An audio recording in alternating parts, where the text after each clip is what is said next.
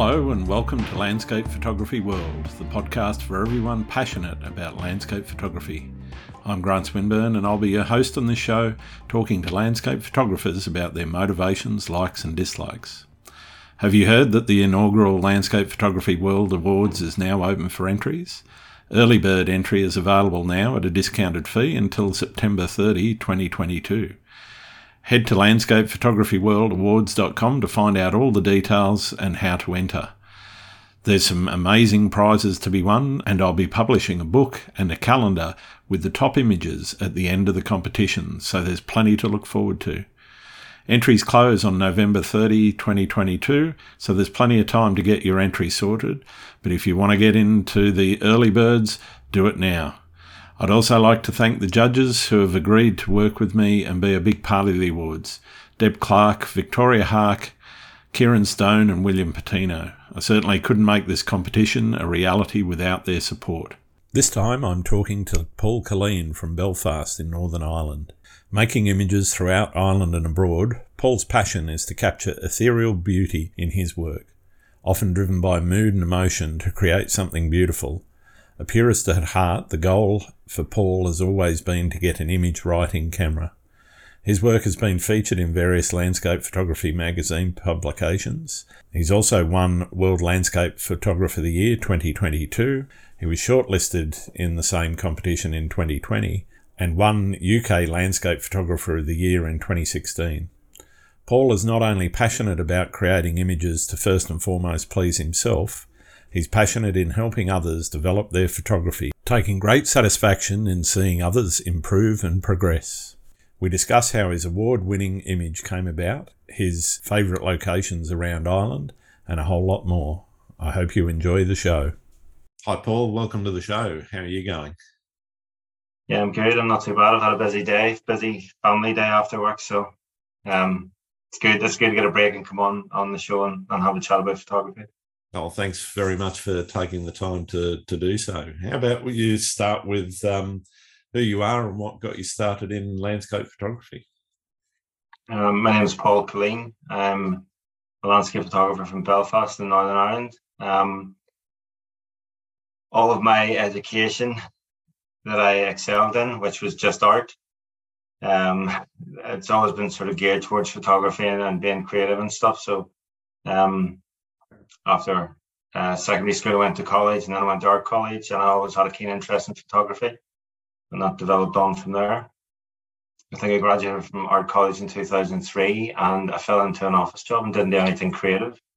And then about 7 years later in 2010, I was going on city breaks with my then girlfriend, which is now wife, and I was borrowing my dad's digital SLR and taking images which I thought were good at the time, which were not so good looking back, but just on auto, but using a tripod and stuff, and coming home, and I entered a couple of competitions in the local camera club when I joined in 2010 and didn't do too well. So I thought, right, okay, let's get back into this sort of thing and see where we can go. Okay, fair enough. So do you find that's one of your biggest motivations, or, you know, what's, I guess, behind the motivation and the desire to create, artistic photography? I think it's all I've ever been good at, art and drawing when I was younger, and then obviously going to university and I did visual communications, and I find a lot of my projects were sort of the medium I was using was photography, be it pinhole, be it Polaroids, be it film back in the day, and I always used photography as a medium. So I'm not sure why I had the 7-year break after art college. You just fall into a job and you get stuck in a rut, and you're going out and you're having fun. Life happens. Life happens, yeah. But joining the camera club in 2010, it sort of spurred me on. So when I went to the first couple of images and didn't do too well, and I thought they were good images, I asked a couple of the advanced members for feedback, and they pointed out a few criticisms, and I thought, right, okay, well, there's a couple of guys here in the advanced section that are winning all of the competitions. So I thought, I'm in here as a beginner. I've never taken a photograph on manual, and I'm going to start this weekend, and I'm going to focus on rising sort of through the ranks in the camera club. And and being crowned Advanced Worker of the Year. So that was the target then and the goal. So yeah. Okay, cool. So I guess one of the things that I've always found, and it's sometimes hard to get, is, if you want to improve your photography, getting that advice about, not necessarily what's wrong, though that helps, but what you can do to improve. How important was that advice to you in making some of the improvements that you've made? Yeah, when I joined the Camera Club, I think one of the advanced members in particular could see I had a passion for it, and I had the eye. After a couple of competitions later, when I got a couple of placements in the beginner section, he could see I had something. And I don't know, I think coming from art college, I had a bit of a slight ego. I've been to art college, I can take a good photograph. Yep. But when you join and you're mixing with more experienced photographers, you need to sort of soak up everything ones with more experience is saying. You just be like a sponge, So that's what I did. So I let them take me under my wing. We would have went out for a couple of shoots every sort of month, landscape shoots, and I would just take their advice on board and take what they say as gospel for the first sort of year and a half, 2 years in the club. And I was rapidly improving then. So I moved up to the intermediate section and I was winning competitions there as well. So yeah, I mean, I've never understood photographers who don't take on board what a more experienced and better quality photographer is saying. If it's going to improve your work, take it on board. You will eventually reach a level where you can sort of stand on your own 2 feet and go, well, no, I like this for this reason. And then there's even more personal development there. But I would always take on board what somebody saying. Even now, if somebody's coming at me as a better photographer, I would take it on board. Yeah, but with open arms, because why not? I don't think anybody's a finished article. Everybody can improve. Yeah, absolutely. And I think one of the things you said there, around taking that advice on board is important. But I guess also then shaping that to your own sort of vision. How have you sort of used the advice that you've got to shape your style? And I guess first off, how would you describe your style? We'll start there and then we'll move on to how that's evolved, I guess. A lot of my landscape work would be long exposure. I've always had a thing for long exposures, so probably moody long exposures would be my style. It's a lot of my work would be based on more like emotion. And rather, like I'm not so much interested in gear. I'm not so much interested in camera settings. It doesn't really. I won't say it doesn't interest me because you need to know certain things, obviously, to reach a certain level of ability. But I'm more about a mood and emotion. Like I'd be going to a location, I'd be sticking on a playlist of music, and maybe that's going to sort of influence how I'm going to shoot or what I want to shoot when I get to the location. Sure. Lots of things would inspire me, but yeah, I kind of forgot the question. Now, I guess really wanting to understand the shaping of that creative vision. How have you started to evolve your style from where you sort of started out as in the Camera Club as a beginner to becoming I mean you've recently just won the World Landscape Photography competition run by Nigel Danson and a few others. Can you tell us how that image came about and how that has been sort of a culmination of that development of your style? Yeah, that image, it wasn't really planned as such. It was planned and it wasn't planned. It was a lucky shot. Anybody can see that image. You don't go and plan that image. It just that happens, and I was lucky enough to be able to set my camera settings and capture it at the time. So the story behind the image is a wee bit emotional. One of my wife's friends, Lindsay, she suffered from brain tumor, and she passed away after battling cancer for 5 years. And as a landscape photographer, you know this, Grant, you're always watching the forecast and you're watching the conditions. So the Dark Ages is an iconic location that's been in Game of Thrones and all of that. I've never seen Game of Thrones, but so I'm told. I've been there. Really hard to take a photo without people in it too. Have you been? Yeah, have you been there? Yeah, I have. it's probably hard to take a photo of it without birds as well. Yeah. Yeah, so Lindsay passed away on the 11th of April last year, 2021, and her funeral was the 14th of April. And I was just checking the weather forecast the night before, the 13th, and it had obviously forecast for fog and mist, which is a conditions that I've always wanted to shoot a location at. And back when I started out, I always used to use wide angle lenses solely and go wide or go home, you know.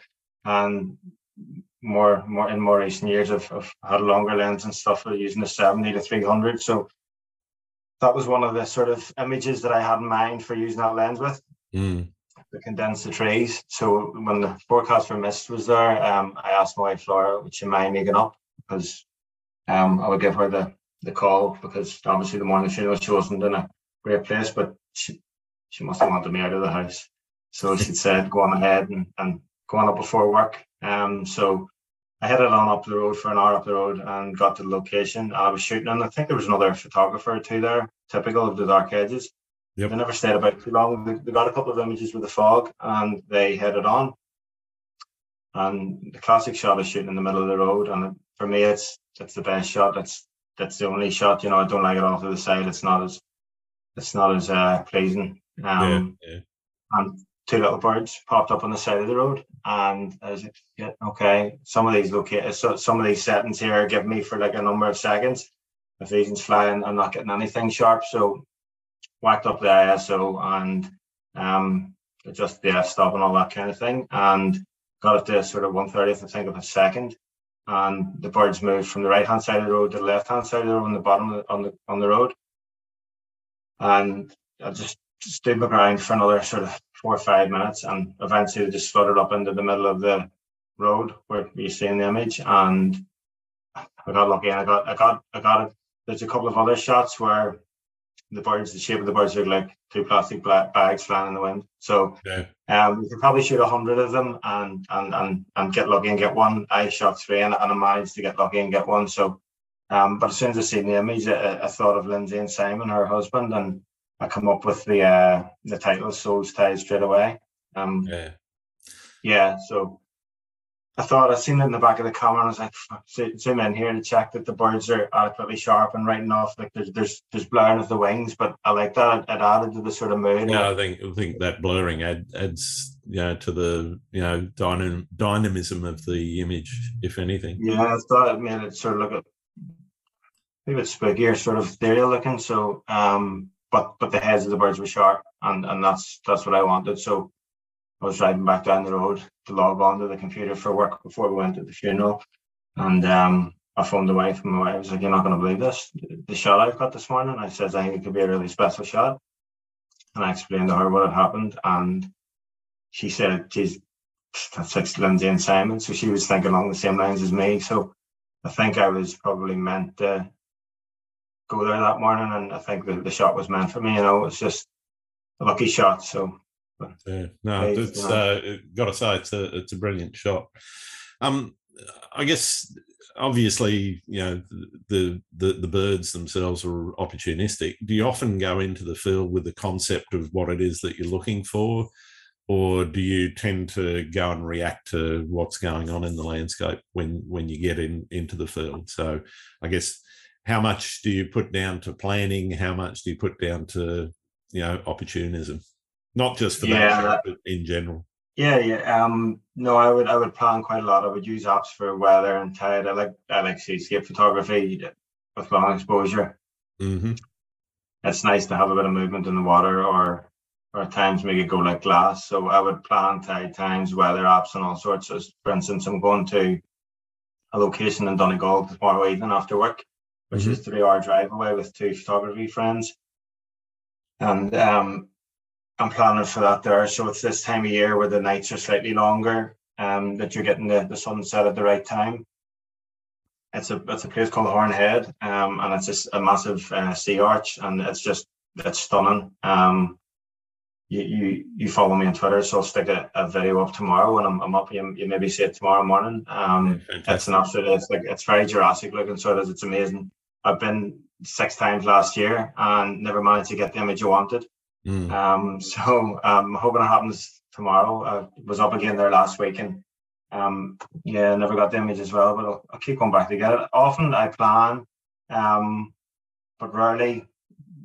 Again, you know yourself, when you're shooting landscape stuff, you can plan all you want, but sometimes the elements have a different idea. So again, you know, it's about reacting to that.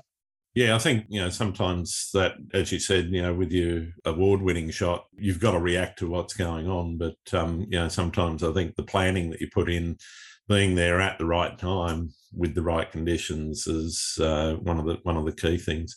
Is that something that I guess you've, you know, taken on board as advice from others, or is that something that you've just sort of stumbled into?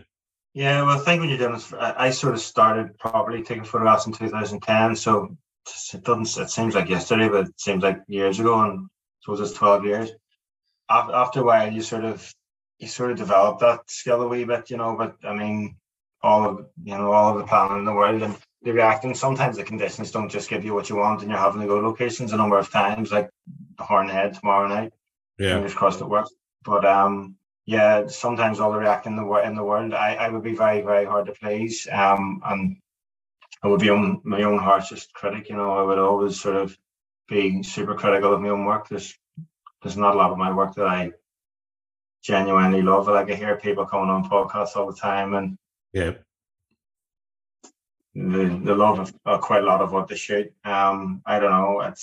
I don't know what it is with me. I'd be very self-critical and never really satisfied. There's probably only a few images in my portfolio that I sit back and go, yeah, that's good. yeah, you know. But it's one of those ones. You know, that's maybe a personality thing.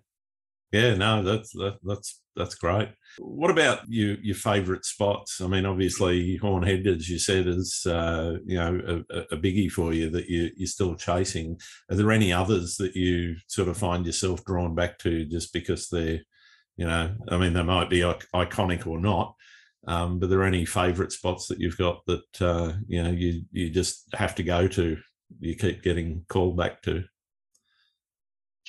In Ireland, yeah, there's loads. Like, there's Donegal's full of places. There's Malin Head and Donegal. It's Ireland's most northerly point. It's there's a classic shot there of an image there from a few years ago that I have in my portfolio, and I was there again the other week as well, trying to better that. But again, it's the right time of the year when the evenings are long and the sun's setting in the right spot to get the side light and stuff. And you've maybe a number of weeks to get it.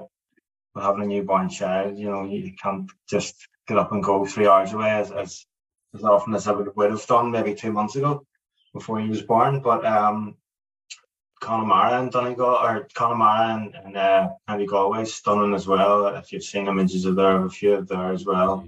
The north coast of Ireland, stunning as well. There's the like of Dunluce Castle, there's Giant's Causeway, Ballycastle, Musselin Temple, Downhill Beach. Yeah, there's loads all over Ireland. So yeah. No, I think you know, you certainly live in a beautiful part of the world. I did a visit over there a few years ago, pre-COVID. Unfortunately, I was based mainly down in the south of Ireland, so you know, lots of shots of the Ring of Kerry. We did a day trip up into Northern Ireland, went to the Giant's Causeway and Carrick-a-Reid and that sort of thing, and it was probably the foggiest day for months. So got to the Giant's Causeway, you couldn't see more than about 3 or 4 feet in front of you. So it was kind of, as a photography trip, wasn't so great. So you couldn't see all of the tourists then? Well, you could hear them around you, and you could sort of see these dim shapes moving around in the fog. But sounds like a horror film. You couldn't see the sea. You couldn't see the Giant's Causeway. The Giant's Causeway is a funny one because it's a sunset shot. You know, there's no doubt about it. But the amount of tourists there all over the stones and stuff, whenever you're taking an image, it's off-putting. So I think on the winter months, I would go back up this month to maybe try and get a moody image at sunrise whenever there's nobody about. You know, just something a little bit different. It's quite hard to compose an image in the Giant's Causeway. It's almost like when you're in the forest and you can't see the wood for the trees. It's just very, very hard to find a decent composition. You find a lot of landscape photographers use 3 or 4 set compositions at the Giant's Causeway, and not you don't see too much else, you know. You were saying you were in Kerry. I don't know how I forgot about Kerry. Kerry's absolutely stunning, and Dingle and down that way, you know, it's beautiful. Yeah, absolutely. But had some really nice conditions down there. There was a little bit of fog, but it was mostly down in some of the valleys, as opposed to being everywhere and all over my shot, which was, a little annoying for, that. Unfortunately, as I said, it was just a one-day deal, so I couldn't sort of get back up there, unfortunately. But if you're ever back in Ireland, give me a shout and we'll meet up for a shoot, definitely. Absolutely, that sounds great. Thank you. I guess obviously that influences what you shoot. Do you find that, living where you do, does that influence how you shoot as well? So is it mostly seascapes and the coastline, or mountains, or, I guess what is it that I guess you find that where you live influences how you shoot? When I first took up the backup photography in 2010, I joined the Camera Club. The consensus of the Camera Club is like, well, you got to shoot everything because we want to compete against other camera clubs. But when I joined the Camera Club, I really just wanted to shoot landscape. Yep. I was kind of intrigued by long exposure. It was brand photography magazines and soaking up everything that was in the articles there and the tips there, as well as it was in the Camera Club. And at the time, I was seeing a lot of long exposure. I was like, oh, I want to try that. I want to get filters. I'll get lead filters and I'll create my own ones, kind of thing, of locations close to me, that are, I suppose, iconic for somebody living here. How much of your success would you attribute to your ability to communicate well? I don't know. I don't know, honestly. I don't know if I really have much success either. I just like making images. I don't like the standard landscape image. I like to put mood and feeling into an image. So I suppose in terms of my work and stuff and communicating, I don't like bright and breezy and, those sort of Simpsons, blue sky, white clouds kind of thing. I would much rather have changeable mood conditions. So I suppose if you want to sort of link that to my work, and I don't know if it's my personality or either, because I'm pretty happy family life and stuff. So I don't know. I can't answer that. No, that's fine. That's fine. I'm terrible. No, it's all good, mate. I guess, how are you finding now with your new baby, balancing, lifestyle with your photography? Are you a full-time photographer, or are you doing it on the side? No, I have a full-time job, still working an office job, 9 to 5, Monday to Friday kind of thing. 2 days in the office, 3 in the house because of COVID still, but I also have a weekend job as well. So yeah, which is 12-hour shifts. So there's not a lot of free time. That was all before the baby, and now of course our baby Levi is born as well. So there's even less time. And you've that constant. You have children, Grant, yeah. Yeah, they're all adults now. Three girls. They're I think the oldest. Lucky you! You can get out and photograph them.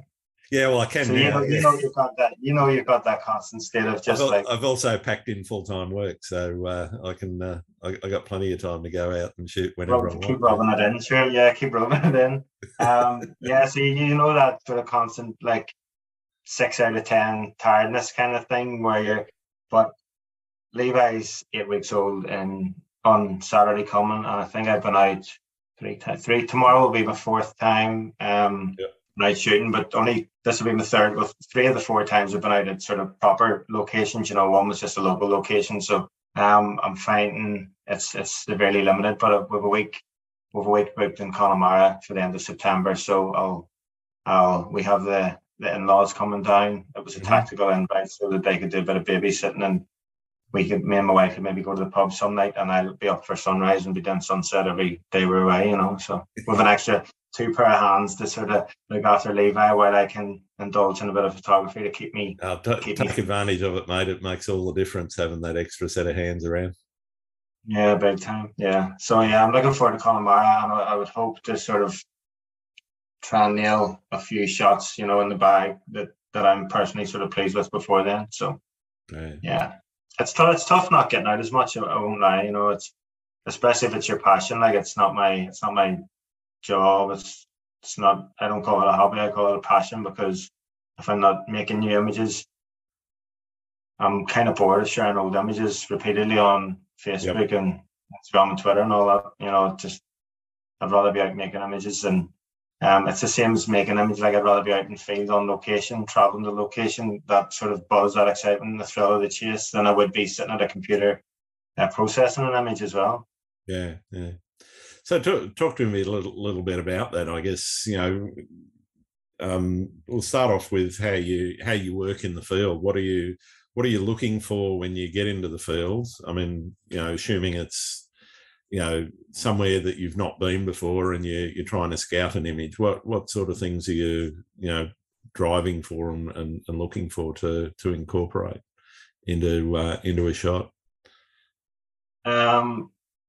I'll be honest, I don't mind if it's like a classic, they call them honeypot. It doesn't bother me to have a honeypot sort of location and a honeypot shot like Malin Head. Yep. Because I know if it's an image that pleases me at the end of the day, it's quality. Because again, I'll come back to it being so hard to please. I've scouted location, look on social media, not just other photographers' stuff, but standard sort of iPhone snaps from random people, because sometimes you'll see an iPhone snap from a random person of a random location. Think I could. There's a shot there somewhere, so you can go and you can sort of scope it out, and might take a few visits, but you could get an image out of it. Sometimes images that are unplanned. At sort of local locations are the most rewarding, because it's just been gifted to you. It's not like a Dark Hedges, or it's not like a Giant's Causeway or Connemara. Nothing big. It's just a nice little shot of a woodland scene or something like a minimalist seascape, and sometimes that can turn you on as much as a honeypot. Yeah, absolutely. Yeah. So what about when you get into the field itself? Are you dropping the tripod where you think you should and getting snapping, or are you hunting around a little bit longer before you get into shooting and taking your time about it? Sometimes you get to a location and there's like quite limited sort of images of what you can take, and sometimes there's a good handful. So I'll stick the tripod down on the floor and the camera bag down, and I'll have a wander about and stuff, and then I'll do a second sort of wander about with the camera in my hand, sort of checking out different focal lengths and stuff, and trying to work the foreground and stuff, and obviously the background to complete the image. But I'll do that there, and then I'll sort of probably settle on a shot, and you'll be taking a few images, and then you think, and then you're looking in the back of the camera and you're zooming in, and it's like, no, there's something here that I'm not quite happy with. So you're moving might be slightly out of balance or whatever. Yep. Yeah, or just sometimes it's just like one little rock or something that annoys me, and that's it. Like, it's like if you're shooting a long exposure and the clouds are streaking, but I like the clouds, and I don't like any light parts of any of the corners of the image. I like if it's a heavy sort of moody sky, it has to be of down over the holes. It has to be sort of bringing it down in, So tiny things will annoy me and stuff. And I'll not sort of clone sort of things out or anything, or add things in and post-production is sort of as in camera, so that's the way it would work. Cool. So I'll ask you a little bit about the processing. Do you're straight in? Pardon me. I'll ask you a bit about the processing. You're straight into it and editing as soon as you get them home, or are you taking your time about it and leaving it? I mean, some photographers I've spoken to won't look at an image for months before they start editing, and even then it might be several edits over a period. Are you one of those sorts of photographers, or are you one that gets into it, gets it done, leaves it. So the end thing to say on Instagram is stick it up in your story and say, let it marinate. And then people will let it marinate for all of 2 days and then post it on Instagram. It depends on very, very rarely would I edit straight away. Going back to what I said earlier on, I much prefer to be out in field shooting. That's where I get real enjoyment, Post-processing, I would post-process on a MacBook Pro, which is, I think, 9 years old. So it sounds like an airplane at the moment. And I'm on my wife's work computer doing the Zoom because there's something wrong with the sound in mine. It runs really slow. I think to do a 20-minute edit on my MacBook Pro at the moment, you're talking it could take 2 to 3 hours. So wow. I jump straight into post-processing, but I never really have. I did sort of in the earlier days, when I was sort of first starting out the first couple of years, but in the last sort of 5, sort of 6, 7 years, I've sort of let them sit any time between sort of a couple of weeks and a couple of months. I was out in February with a good friend Michael shooting the snow up in the Belfast hills, and I think I got a decent little shot there. But they're loaded onto the computer and then they're moved off the computer to create space on the external hard drive. But I haven't even looked at them yet. Wow. Okay. I'll maybe leave it to November or something when people are sick of snowy shots and I'll edit it then. Stick up the autumn shots in spring. My stuff's all over the place. So I'm a bit like that. I mean, I don't think there's anything better than running through your old shots, particularly some of the ones that when you initially looked at them, you thought, oh yeah, it's a secondary shot. I'll get back to that maybe, but coming back to it, months later or even years later in some cases and going, yeah, I'll take another look at that and, coming up and going, yeah, well, that's actually better than the one I thought was, the top shot. Yeah. we were in New York in 2018. I think it was February 18. Or was it 17? I think it was 18. And I was in the Guggenheim. We went to the Guggenheim because I'd wanted to go in and shoot a wee bit of architecture, high key stuff. Mm-hmm. And of course we went and it was closed because of a bank holiday or something. So we went into the gift shop and looking up straight away, I could see an image, and I asked the guy, I was just us in the gift shop, and I asked the guy, can I lay on the ground and get my tripod out? And he's like, yeah, work away, go on ahead. So I shot that image and I never did anything with it. And I was sitting bored one night a couple of years later during lockdown. I think it was mid 2020, and I was like, look through old shots to see if there's anything I can polish up, edit, and got a good image out of it. Like, it's a nice high key sort of architecture thing. So sometimes a bit of a pair of fresh eyes is good. Yeah, definitely. I think sometimes letting it, sit and gestate for a while actually helps, because it clears your head from the experience that you had. Because, I normally come home, and if I know I've got a really, banging shot, I'm quite excited to get into it and edit it. But sometimes, kicking back and just leaving it for a while, I find it helps me sort of clear my head of the excitement, and then you get back into a more, I guess, hard-nosed edit around, okay, what's good, what's bad, what do I need to crop out, what do I need to keep in, what am I doing with those tones and the contrasts and so forth? I agree. Do I do my?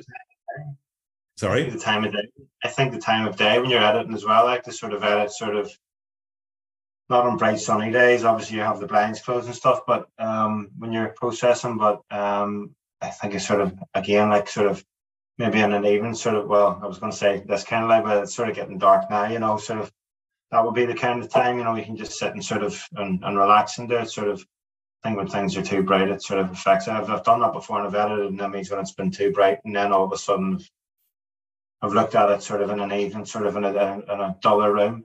It's like, yeah. No, that's all off.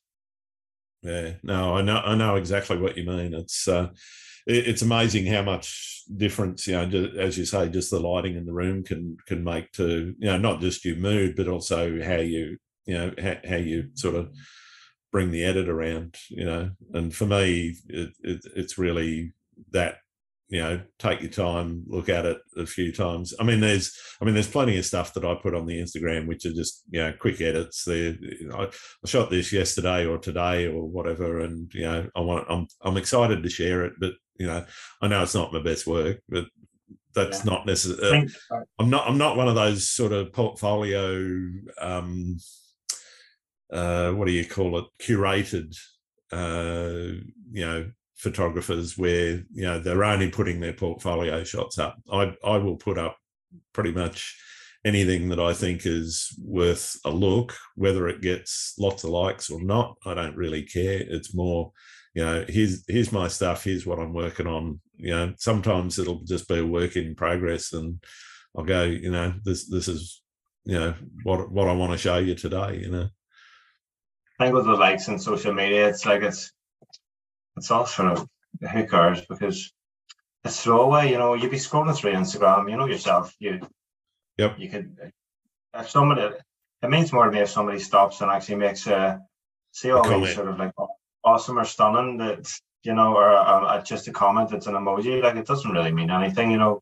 I think if somebody's putting on a thoughtful comment or something, they've actually showing that they've actually looked at the image, means an awful lot more than, say, 500 or 1,000 likes or whatever. Because it's all so fast tracked. The social media. Will anybody really remember my shot that they've seen 2 minutes earlier? Probably not. For the most part, like, I'm sort of honest about it, because that's not just me, like most photographers, as well. I think it's just the way it is. It moves so fast, especially on Twitter. Like, you blink and you would miss loads on Twitter. Absolutely, yeah. And the algorithms aren't helping anyone either, because particularly on Instagram, I don't know what your standard feed's like. I've started using the following feed almost exclusively on Instagram, simply because that I didn't even know about that. I sort of so you tap on the Instagram logo at the top, and then it says following underneath, and tap that, and that actually gives you a more chronological feed. All right, okay. Whereas like kind of like it used to be. Yeah, it's more like what it used to be. It's not 100%, but it's better than the standard feed, because the standard feed I find is full of reels and ads, and I rarely see photographers that I follow. So if you do what you've said there, do you get less sort of adverts? I wouldn't say you get less ads, but that's terrible. But I've never you tend to see more. Yeah, you tend to see more of who you follow, as opposed to all of the reels and whatever. Unless who you follow is just posting reels, obviously. But I've never understood algorithm in any sort of social media. I kind of ditched. I had a Facebook page that has sort of, I don't know what it has, something like 7,000 followers, and you post an image, and anything from, I think it was in around about 2014. Anything after the end of 2014, when you post an image, it was maybe getting 16 likes, and I don't know how it's getting 16 likes if you've X amount of followers, which isn't a grand amount of followers, but like you should get. It just means nobody's seeing it. So at that point, Facebook were looking you to pay them money to promote your work to people that have actually liked your page. So I sort of gave up on Facebook totally and went over to Instagram. I had an Instagram and gave it up like a personal one, just snaps of family stuff, and then I went back into it 2013, 14, and it's sort of, I see a lot of it, Instagram getting a lot of negative press, but it's going a bit like TikTok and videos and all that kind of crap. So I've had a Twitter for years and years, and I've only started using it sort of daily since January. So no, I started would have been about 2010, I think, on Twitter, and photography wasn't a thing on Twitter back then, so didn't see a lot. Followed comedians and news and that sort of thing, and very rarely posted. It was mostly just me, consuming stuff. Very rarely. I like news and stuff. Yeah, I might make a comment here and there, but very, very rarely. But when photography Twitter sort of blew up a year or so ago, obviously started to find and follow a lot more photographers, and I mean, it's one of the reasons why I found you is because I followed somebody that was also in the competition that you won, and then saw your name pop up as the winner, and thought, oh, better have a look at his stuff because he's winning stuff. So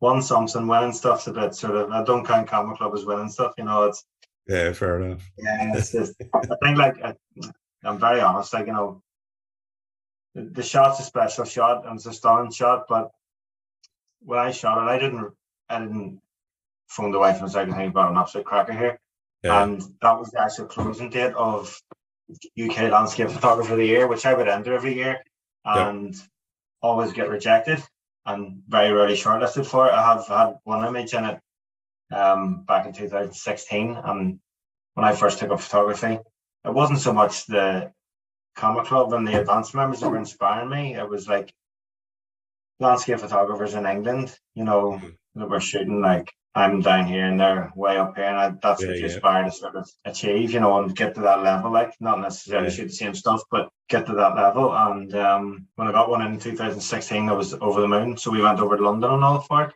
But I've entered a few images since, shortlisted a few times, but never really any further. So I've only made the book once. I'm shortlisted again this year with 2 images. One that's been popular this year, but I can't name what image it is. It mightn't get into the book if it's won something else. So what's your most memorable experience when out shooting? can I name a couple? Yeah, sure. Whatever. And it even better if you've got a horror story. I have a couple of horror stories. Go for it. Do you want to go with the horror stories? Because nobody wants to hear a happy story. Well, I'll give you a slight happy story and then a horror story 2 days later. So I'm 42. Good. In February 2020, I became 40, and my wife knew Lofoten was my dream location to shoot. And you're shooting from the Hamlow Bridge, and you're getting the red huts in the mountain in the background, the classic image. But there's all sorts of images, and it's like from Belfast to the North Coast away, they're all within sort of an hour of each other. These absolutely stunning images, and quite often you're getting great conditions. And there was a little red hut, an image. It's a little red hut, fishing hut in Ramberg, just outside Hamnoy, and this in the Lofoten Island. And we booked a trip, and that was one of my main images. It wasn't the classic sort of honeypot image, but all photographers take this too. And I had it in my head, again, shooting landscape photography. How often do you have a picture in your head? Often I have a picture in my head of what I want to visualize and what I want to create. Yep. And more than 9 times out of 10, it doesn't happen because I can't control the weather. If I had a superpower, that would be what I want, to control the weather exactly how I want it. And so we blizzard one day. We were on the second sort of day in the Lofoten of a 10-day trip. It cost about £5,000 to get there and stuff. You have 2 flights and you have a ferry and stuff over the Lofoten Islands. So we drive from Hamnoy down to Ramberg to shoot this little red hut because I wanted totally isolated. I didn't want to see the background mountains and stuff. I just wanted there to be snow on the bottom of the image, the red hut, and then just nothing, just totally minimalist. And I said to my wife, I was like, right, this blizzard here, let's get down to Hamburg. It's only half an hour away. I could get this image if the snow keeps up. So we get down to Hamnoy, and it was the most, just in terms of shooting, I've been shooting for 12 years, but in terms of shooting, it was the happiest it's been. My wife and I is there with the umbrella over because I've got the filter over the lens and stuff. I'm taking images, and I know I've got a great image. About a 30th of a second, you get little wisps of snow and stuff and sort of a grey sky, but it's just minimalist. You're not seeing anything behind the red hut. It's beautiful. Get the image and stuff, and again, then another couple of days into the holiday, so it's like the 3rd or 4th day into the holiday, sunrise, and we go to, I think I'm going to butcher the pronunciation of this. I think it's called Udaclev Beach. No. And it's hard to spell. I'll let you know how to spell. I'll send you a message how to spell. And you should see some of the images from it. It's absolutely stunning. I never got what I wanted, but we're shooting. It was a Sunday morning. I remember it so clearly. Shooting, and the best light's gone because I'm shooting an hour after sunrise. I'm thinking, I know I'm not. Those times you're not going to get anything, but you're in a stunning location. You've paid loads of money to get there. I'll keep shooting because that's what I'm here to do. And you just never know your luck. Sometimes something happens. Something did happen. So I'm shooting at the rocks, and there's waves coming up, but not too far. And I'm shooting there for about half an hour, different exposures, sort of 1 second, 2 seconds. I'm sort of adjusting the settings to get the different flow of the water. and a wave came in and knocked me off my feet, knocked my tripod off my feet. Camera's attached. Yeah. I went down, and I swear I was only down for like 2 seconds, 3 seconds at the most. Got back up, and the tripod, the camera was soaked. Nordic salt water. Did it survive? Water. Nordic salt water, the best water to ever in a Canon 5D Mark IV. Tripod come up with 2 legs, and you do photography, so you know the tripod's with 3 legs. So the tripod was gone. The filter holder, I don't know how, got attached from the end of the lens with 2 leaf filters attached. So that was about 300 quid worth gone. Mm-hmm. And you know that attitude, that's fine. It not happened to me. I got up to the car. My wife thought something bad had happened, but my wife thought somebody had died. Like I was wearing a pair of waders as well. So water was coming out of my eyes, and I was in convulsions. As I couldn't move, and the water was that cold. I don't know if it was a shock or whatnot, but I physically couldn't move my hands. She took the camera off me and dumped it in the back of the car. I was like, we need to get back to the hotel. I need to get this new radiator. Did all that, put it in rice, blah, blah, blah. Camera never worked again. And yeah, so the camera never worked again. Lost the tripod, lost 2 filters, lost this, I think I was using 17 to 40 lenses. I think in all, nothing was insured. In all, I lost about £4,500 worth of camera gear.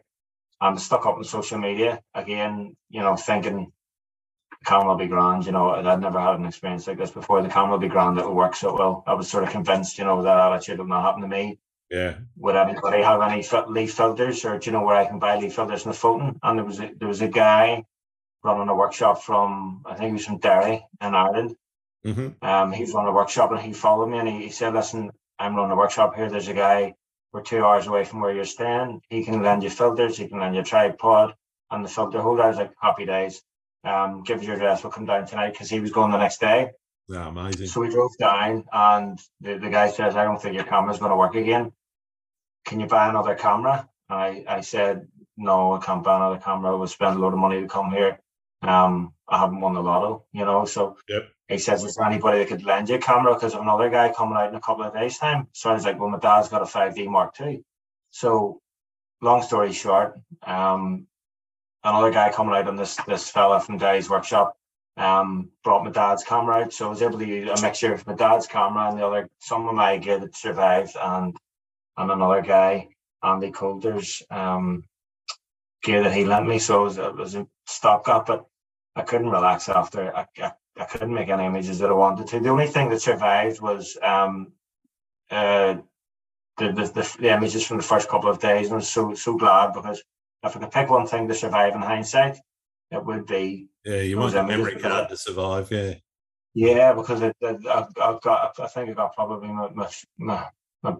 my personally favorite image that I've ever shot. I call it "Surviving the Elements," and it's one of those images where it was a blizzard. So I actually titled the image "Surviving the Elements" when I was shooting, not because of what happened a couple of days later, but then again, it had a deeper meaning, Yeah. So from hero to zero in like 2 days, it was crazy. So I have unfinished business with Lofoten, and I want to get out there to shoot again. So definitely.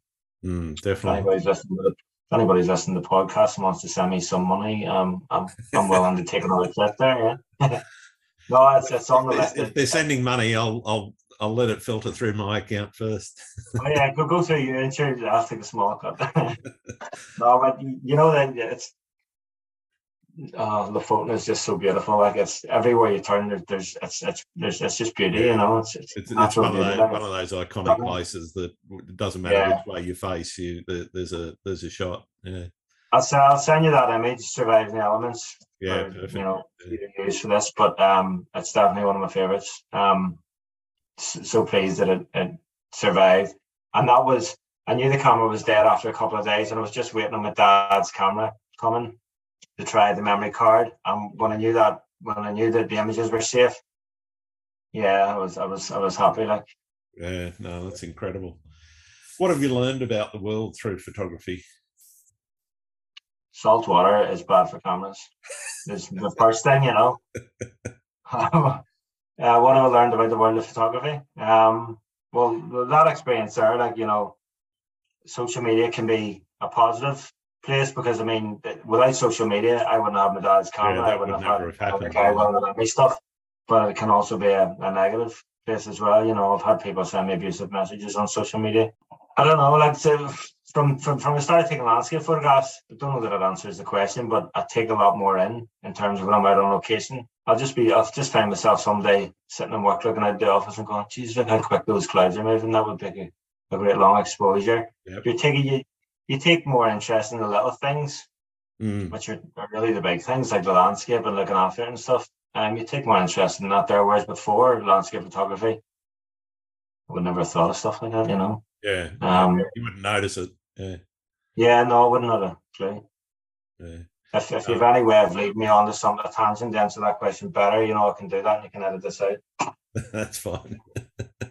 Yeah, you're going to have like a 30-minute podcast here of me crying about an accident. All good. It's all good. Most of this will go in. Yes. I'm not going to listen to this back. It's all right. I never I'll be do. very embarrassed. And then there's the accident as well, which is going to be bad.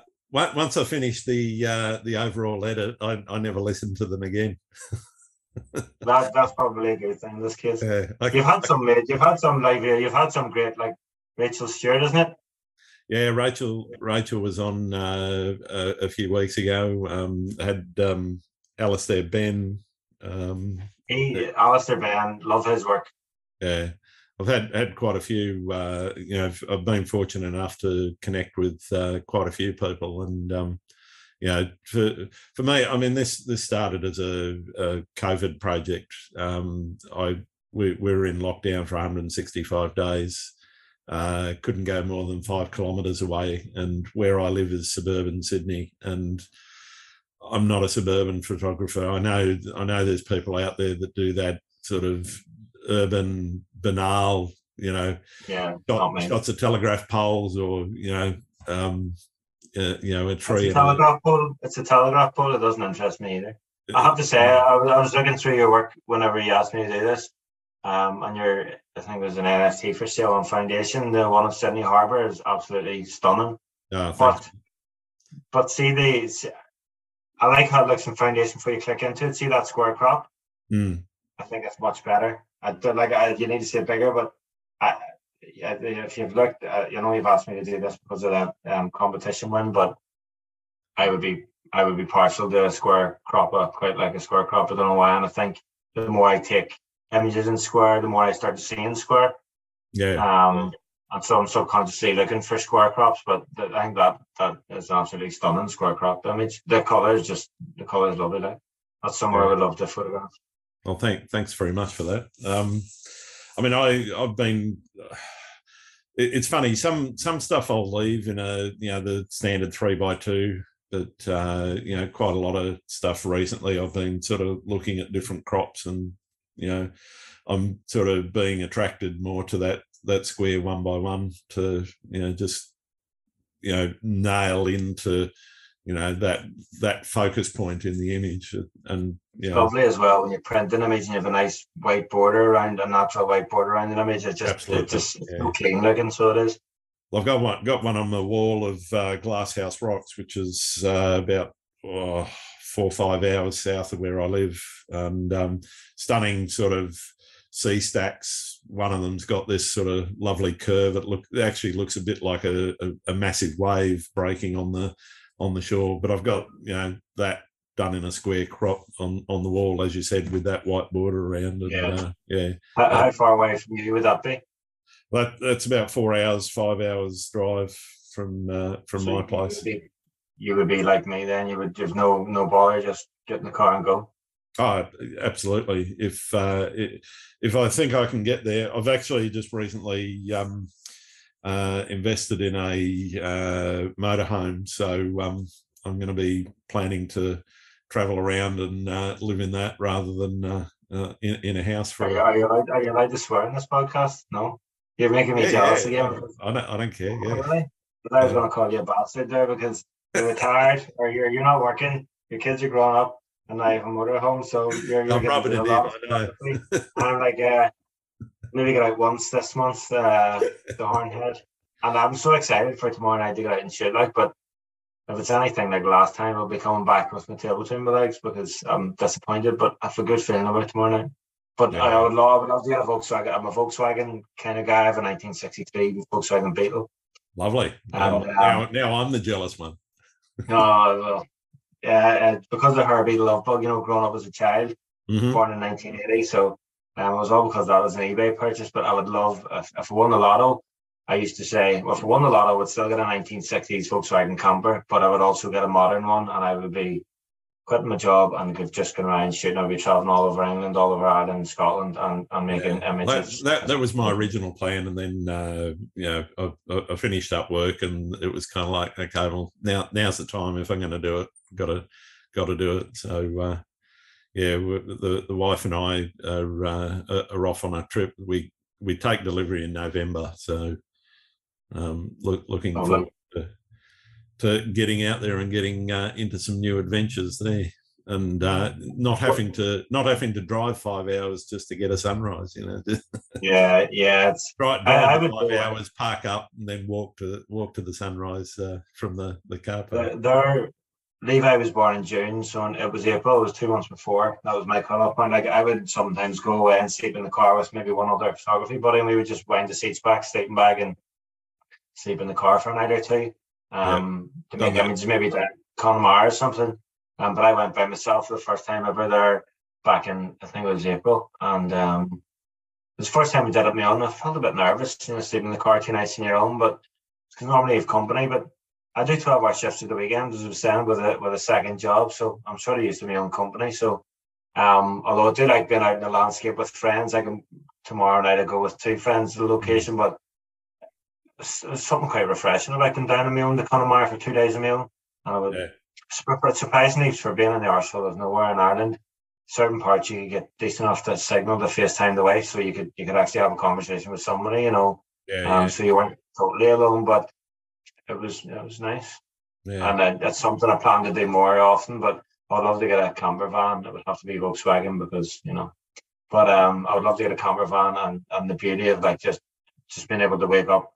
I wouldn't be doing those Instagram shots though. With you open the back doors and you're taking pictures of the bottom of your legs. That turns me on. That's not what I would be banned for. No, that's not what it's for. It's just for sleeping in. They won't. Yeah, I mean, there might be the odd shot of the van when I take delivery, but beyond that, I don't plan to take many shots of that. No. It's boring. Yeah, definitely. Yeah, no, but that's brilliant, man. I'd love to. There's a Volkswagen van. This is turned into a different podcast, but there's a Volkswagen van for like 59 grand or something down close to where we live, and the colour's lovely. And I was selling my wife for. I was like, could we afford it? What about I sell my car? How much would it be a month? But it's never going to happen, No, you never know. You never know you like. Not yet. You need to win a few more competitions, wouldn't you? Well, that's it. Yeah. Get famous. Definitely. You mentioned. Do you do a lot of printing of your work? Do you print your own, or do you use a service? Or I don't print my own. I use a company in Scotland, Glasgow, that print at Loxley. Actually, somebody contacted me that's seen an image on Twitter today, and sometimes as a photographer you get a comment, is a print available of this, and you say yes, you're sending me a message, and then they reply and say, well, sure, I'll have a look and see, and then you never hear from them again. But it's the lady actually ordered 2 prints, so 2 prints are going off to I think it's Chicago. So I would get the odd print sale and stuff. I love, there's nothing more. See, the only thing that beats seeing an absolutely what you believe is a cracker image in the back of your camera is seeing the final print on a nice textured fine art paper. Absolutely. Lovely border around it, and go large. Like, I love a large print. Like, I've a couple of 2 large prints in the house of my own stuff. One of Guggenbarra and one of the Red Hut in the Floating. And they're 30 by 30, and then I think something like 36 by 46 or something like that down in the living room. But I love a large print and on lovely texture paper. I think I know there's all this thing about selling JPEGs and stuff on Twitter and on NFTs and stuff, but nothing for me. Like, other than seeing the image in the back of the camera, which you truly believe is a stunner, is then seeing it eventually printed properly on a beautiful paper. It's such a rewarding feeling. That's why you do it. Absolutely. Yeah. I think, if there's one message anyone can get out of, this podcast is, print your work. It's, I think it is the epitome of why you do what you do. Yeah. Like, I mean, I think I get so nervous talking in front of people and stuff, and knowing that, well, when people see my name, maybe not many people will listen to this one because they don't know who I am, but if anybody gets anything from it, it's like they'll hear the passion when I talk about printing and stuff. I just love it, Yeah, everybody should print a shot that they're proud of, no matter what level they are. Absolutely agree. Have you ever hit a creative wall? Lots. So what have you done to handle that, and have you got yourself out of it? Before Levi came along, my son, my motto would be to, excuse the language, I'm Irish, shoot through the shit. I would always say, like, it's like, like you go through a barn run of you go out and you're shooting, and yep, you're checking conditions, and you're just not getting what you're promised on weather apps and well, you always get what you're promised on test. You're just not getting what you want, the lighter for a certain location and stuff. And everybody goes through barn runs, and just keep shooting through it, because if you don't leave the house and you don't take your camera out, you're not going to get an image. You have no chance. So I would just try and shoot as much as possible, and eventually you'll just get that one image that sort of gets you back on track. And I would think I would be a confidence photographer. Like, so I think once I produce one decent image, sort of, I maybe get a wee run of decent images over the period of a few months, and then I mightn't get anything for a couple of months. For images that I truly love, like, as I say, there's a handful of my portfolio that I would truly properly love and think that are right up there, that could compete against other landscapes that I respect all over the world. But they're more rare. Like, the ones that I would class as portfolio images, they're more rare. Maybe if I got maybe 4 of those a year, I'd be over the moon. Yeah. They're not so frequent. Totally with you on that.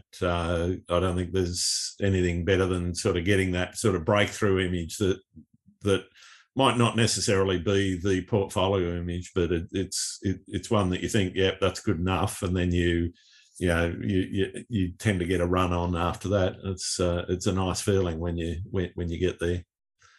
Yeah, like, it's I've mentioned before about music, and music would inspire me, and taking photographs. Like, I would name a lot of my images after song titles or song lyrics. Like, my wife and I would always be going to gigs and stuff. And yeah, you get a band and they release an album, and there's maybe 3 or 4 singles. It's like, yep, that's my year. There's maybe 3 or 4 singles that are good enough to be like portfolio images, and then you get some album tracks, and then you get some B-sides that you might work on a couple of years later, kind of thing. Yep, totally. Bet you've never heard anybody use that sort of example before. I can honestly say that it is a first, so well done. I've always had that in my head, though. Honestly, I think it's a music thing. Like I say, we're big music lovers, and yeah, it just links with me. It sits with me. I've always sort of believed that. Not every image you can shoot is portfolio image, and you need to sort of get over that. I used to get sort of like, when you go out on field and you come back, when you first start out, and you're like, well, did you get any good images today? Oh yeah, maybe got like 2 or 3. If I got 2 or 3 images in the space of 6 months that I was happy with, now I'll be over the moon. So it changes. Not everything can be personally satisfying, I suppose. No, absolutely. Have you ever put together, I guess, that the album, whether it's the greatest hits or whether it's a mix of A and B sides? Have you ever put together or gone out to shoot in that way, so that you're sort of putting together a cohesive project, I guess, as opposed to, okay, well, here's a shot from, location X, and here's a shot from location Y. Have you ever done anything like that in your career? Like little projects? Yeah. A couple, like I have, that 500px. Mm-hmm. I shot an image down in Galway in 2016. It was another overnighter in the car with my wife and our little dog at the time, Lola, and I got a nice image. It was a 26-minute exposure of a diving platform in Galway, obviously at the water. And I got what I thought was a lovely image, square image and stuff. And I had it in the living room for a couple of years before I sold it, and loved the image. And after I made that image, I thought, well, I know everybody again and Twitter's talk about collections and stuff. I'm sure you'll maybe talk about that later on, but I thought it would be a nice collection of images, square seascapes.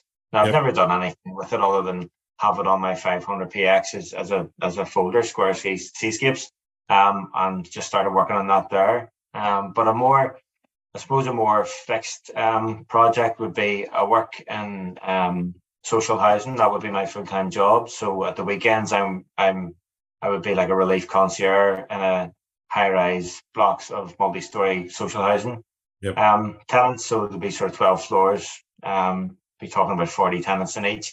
Mm-hmm. And from about 2013 to 2016, I had a project. I was started off as a one-off portrait with one of the tenants, and I called it Stories, as in spelled like multi-stories, but stories from the high-rise, because each image told a story of different tenants. Sort of, I don't attach a story to each image, but I think any viewer could sort of see that there's a story behind each image and maybe come up with their own. It was all mono, and I don't shoot an awful lot of mono work, but it was all black and white. And yeah, it's on my website actually. There's about half of it's on my website. I don't have a lot of portraiture on my website now, but I would look at that there. That's good. Like, some of the tenants now have passed on and stuff, so they could be shot now, they could be shot 20 years ago. You wouldn't know, But there's quite a lot of sort of feeling and emotion in those. So I don't do an awful lot of set sort of projects, I have to say now. A lot of it would be locations and just me trying to come up with something that I think fits the location and also sort of suits my style of work. Yeah, sure. No, it's I'm fascinated by people that are able to go and bring together, as I say, that album that's a cohesive piece of work, that's multiple images where they've concentrated on building that particular project. And I mean, it's something I've worked on a couple myself, and I'm reasonably happy with a couple of them, but I think it's a very difficult thing to do, is to bring together, as I say, something that's cohesive around a particular theme or whatever, and pull together a number of different images that follow that theme. I think the brief is really key, isn't it? You need to have a set brief, and you need to sort of know exactly what you want, and otherwise you can veer off and it can go sort of on tangents. Kind of like other things get in the way. I'm bit like a squirrel. Oh, look over there! I'm gonna go. I was going to say, kind of like when you ask me a question, and I start answering that question half how you want, and then I go off on a tangent about another story. That's what this podcast is all about. It's all about tangents and the divergence of thinking about how you do what you do. It's I guess one of the things that I see as important is giving people a bit of a platform to have their say about what they feel about their photography or other things. Yeah. And I'll ask you a couple of questions about some other things a little bit later. Right now, what do you see as the biggest challenge facing photography? I don't know that I'm qualified to answer that, to be honest. I don't. I'm just one photographer from Belfast. Okay. I really don't know. What do you see? I personally think one of the biggest challenges at the moment is probably climate change for landscape photographers in particular. But I think that's probably too big a problem to delve in too much today. But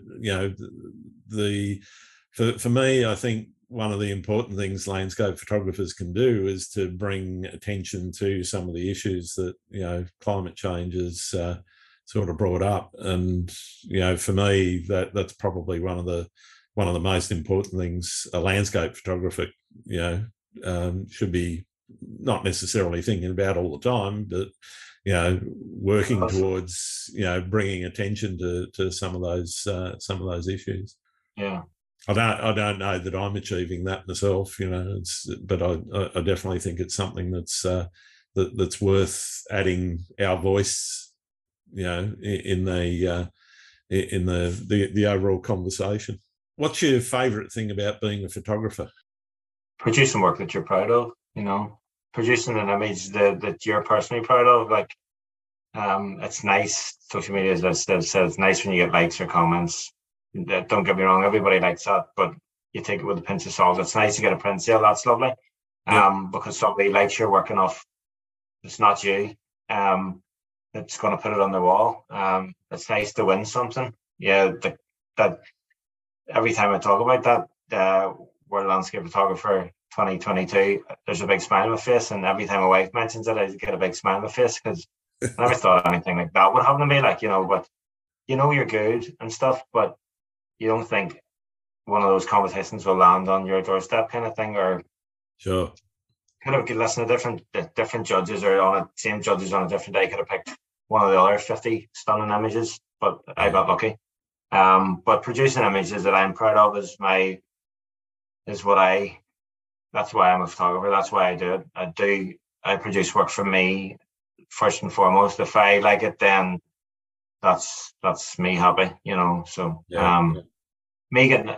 if somebody could ask me now whether I would want to produce an image that I'm 100% happy with and I personally love and I love for a lot of years, or would I produce a good image that's going to sell for a couple of £1,000, I'd pick the first one. I'd want one that I'm happy with, so I do it for me first and foremost. So to produce work that I'm proud of would be my goal.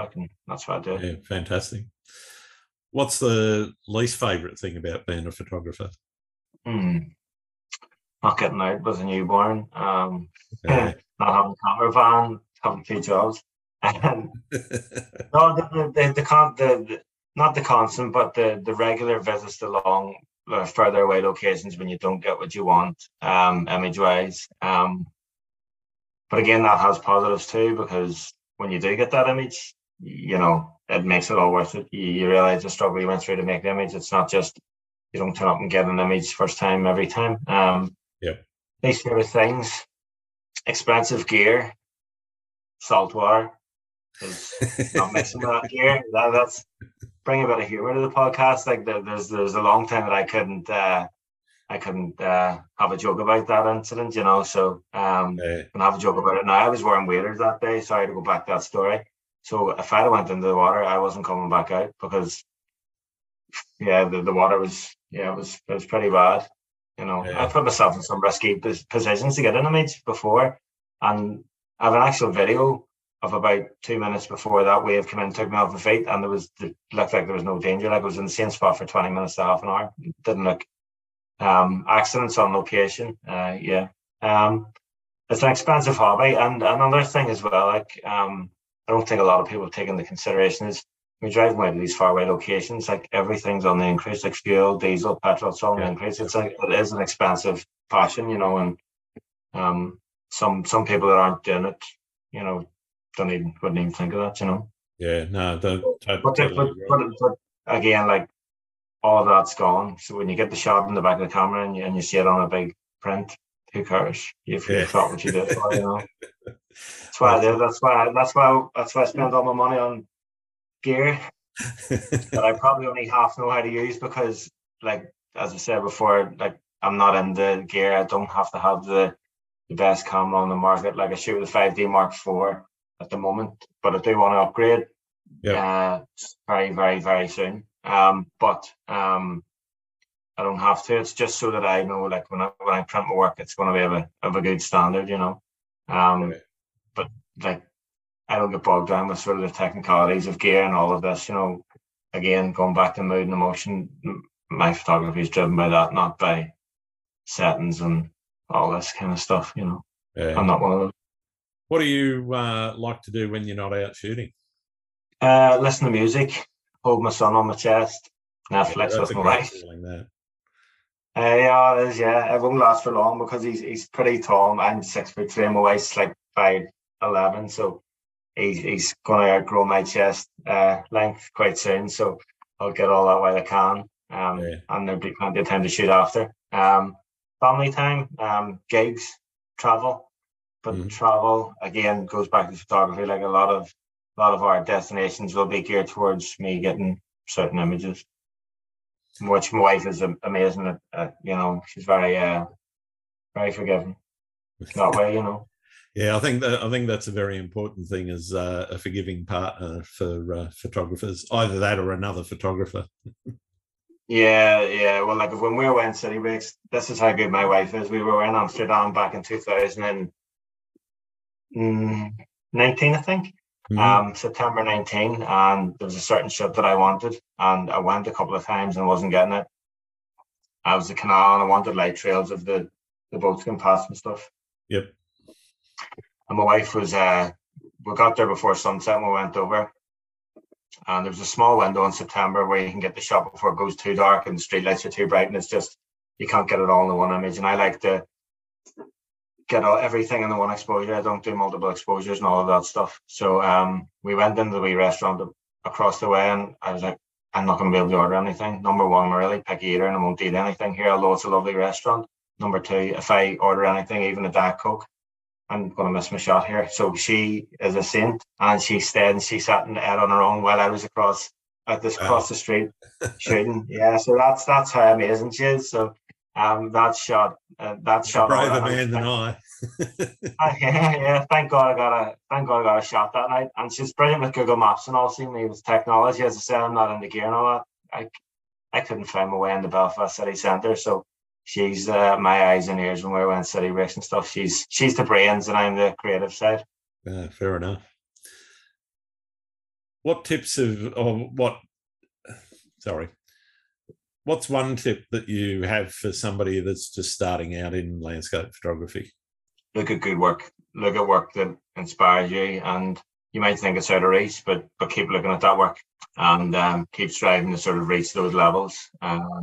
You could join a local camera club. I'm pretty sure they have them all over the world. But I know it's not for everybody. But it's great to get that one-on-one stuff. Like when I joined the camera club, I was mentored, and I think 2 years ago I started mentoring people as well, because I get as much enjoyment out of them getting a good image and winning a competition in the camera club as I would of winning something. So soak things up, take on board what people with more experience are saying, and be like a sponge. I know that sounds like it's a cliche, but honestly, like that's the way you improve. If you think everything you do is amazing.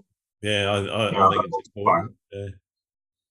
Yeah, I think that's the most important thing. Constantly look at good stuff and be inspired. Look at the best, and if you put your mind to it, you can reach a certain level. I don't care what anybody says. Definitely. Are there any photographers out there you think I should be talking to? I mentioned that I was inspired by a lot of UK photographers. Neil Burnell, I'm sure you know Neil Burnell's work. He's a worldly, I would class as a world-class photographer. Rachel Talibart. I know this is landscape photography world, but my favorite photographer is actually Maria Sparbova. Okay. Do you know her? Do you know her work? No. I know some of her work. I don't know her personally. She did. No, I don't know her personally either. I wish she did. She's amazing. She's unbelievable. I have a couple of her books and stuff, like a swimming pool series and stuff. Yeah. I'd love to hear her speak about work, because I've heard Neil Burnell and I've heard Rachel Talibart on podcasts before, but she doesn't do landscape photography. So, but it's important to be inspired by other stuff other than just what you shoot. Like, it's funny. Absolutely. I don't know why. I don't know why she's my favorite photographer. Well, I do. I love her images. They're just so clean in the colors and the tone and stuff. And some of her stuff would be square crops as well, actually. But Neil Burnell would be amazing to get on the podcast. Or Rachel Talibart's just, they're a class above. Yeah, thanks for that. I got one more question for you, and for some people that listen, it's the most important question I can ask. Do you like pineapple on pizza? No chance. My wife does. Not no. It's a no. Ham peppers, sweet corn, and it has to be thin and crispy. I'm very picky. Okay. I'm definitely a thin and crispy guy.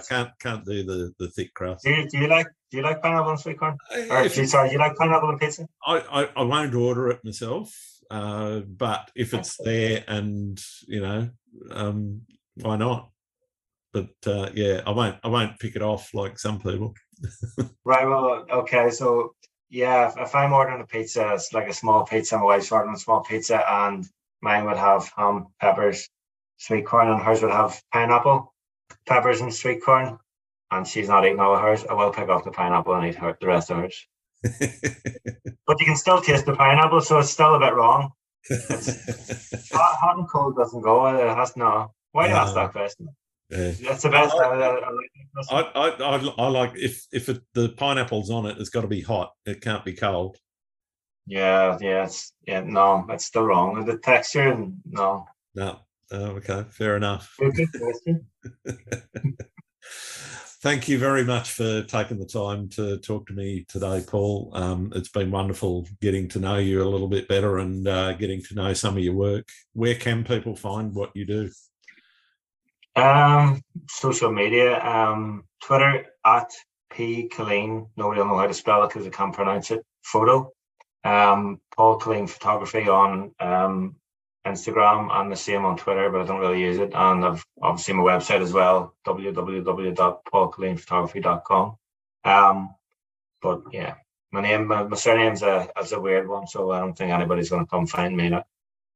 That's all right. I'll put links to everything in the show notes, so hopefully you might get another few followers. Make sure you spell the surname correctly. Absolutely. You pronounced it correctly anyway, so fair play. All right. Thanks very much, mate. Thank you, man. Cheers. Thanks again for listening to Landscape Photography World. I hope you enjoyed the show, and keep listening because I'll be joined by some great guests in upcoming episodes. You can find my work in this podcast at grantswinburnephotography.com. I'm also on Instagram, Twitter, YouTube, and Facebook. I'm Grant Swinburne. Hope to see you out shooting soon.